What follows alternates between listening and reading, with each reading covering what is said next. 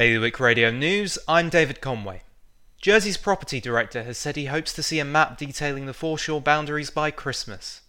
Tim Daniels said his department needed to refer to the law officers to ensure the line was defendable and logical. More than 300 guests from around the world attended the Locate Guernsey showcase this month. The event couldn't go ahead in person, but was held virtually, with the former chairman of Hargreaves Lansdowne giving the keynote speech.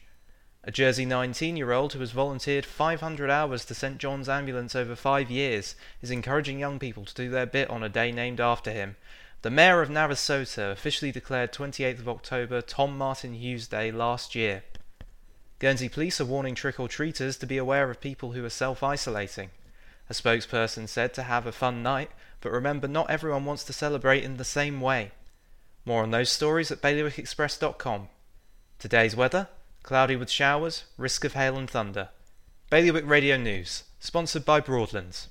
Bailiwick Radio Workday with Broadlands, Jersey's largest estate agency. See our latest properties at broadlandsjersey.com.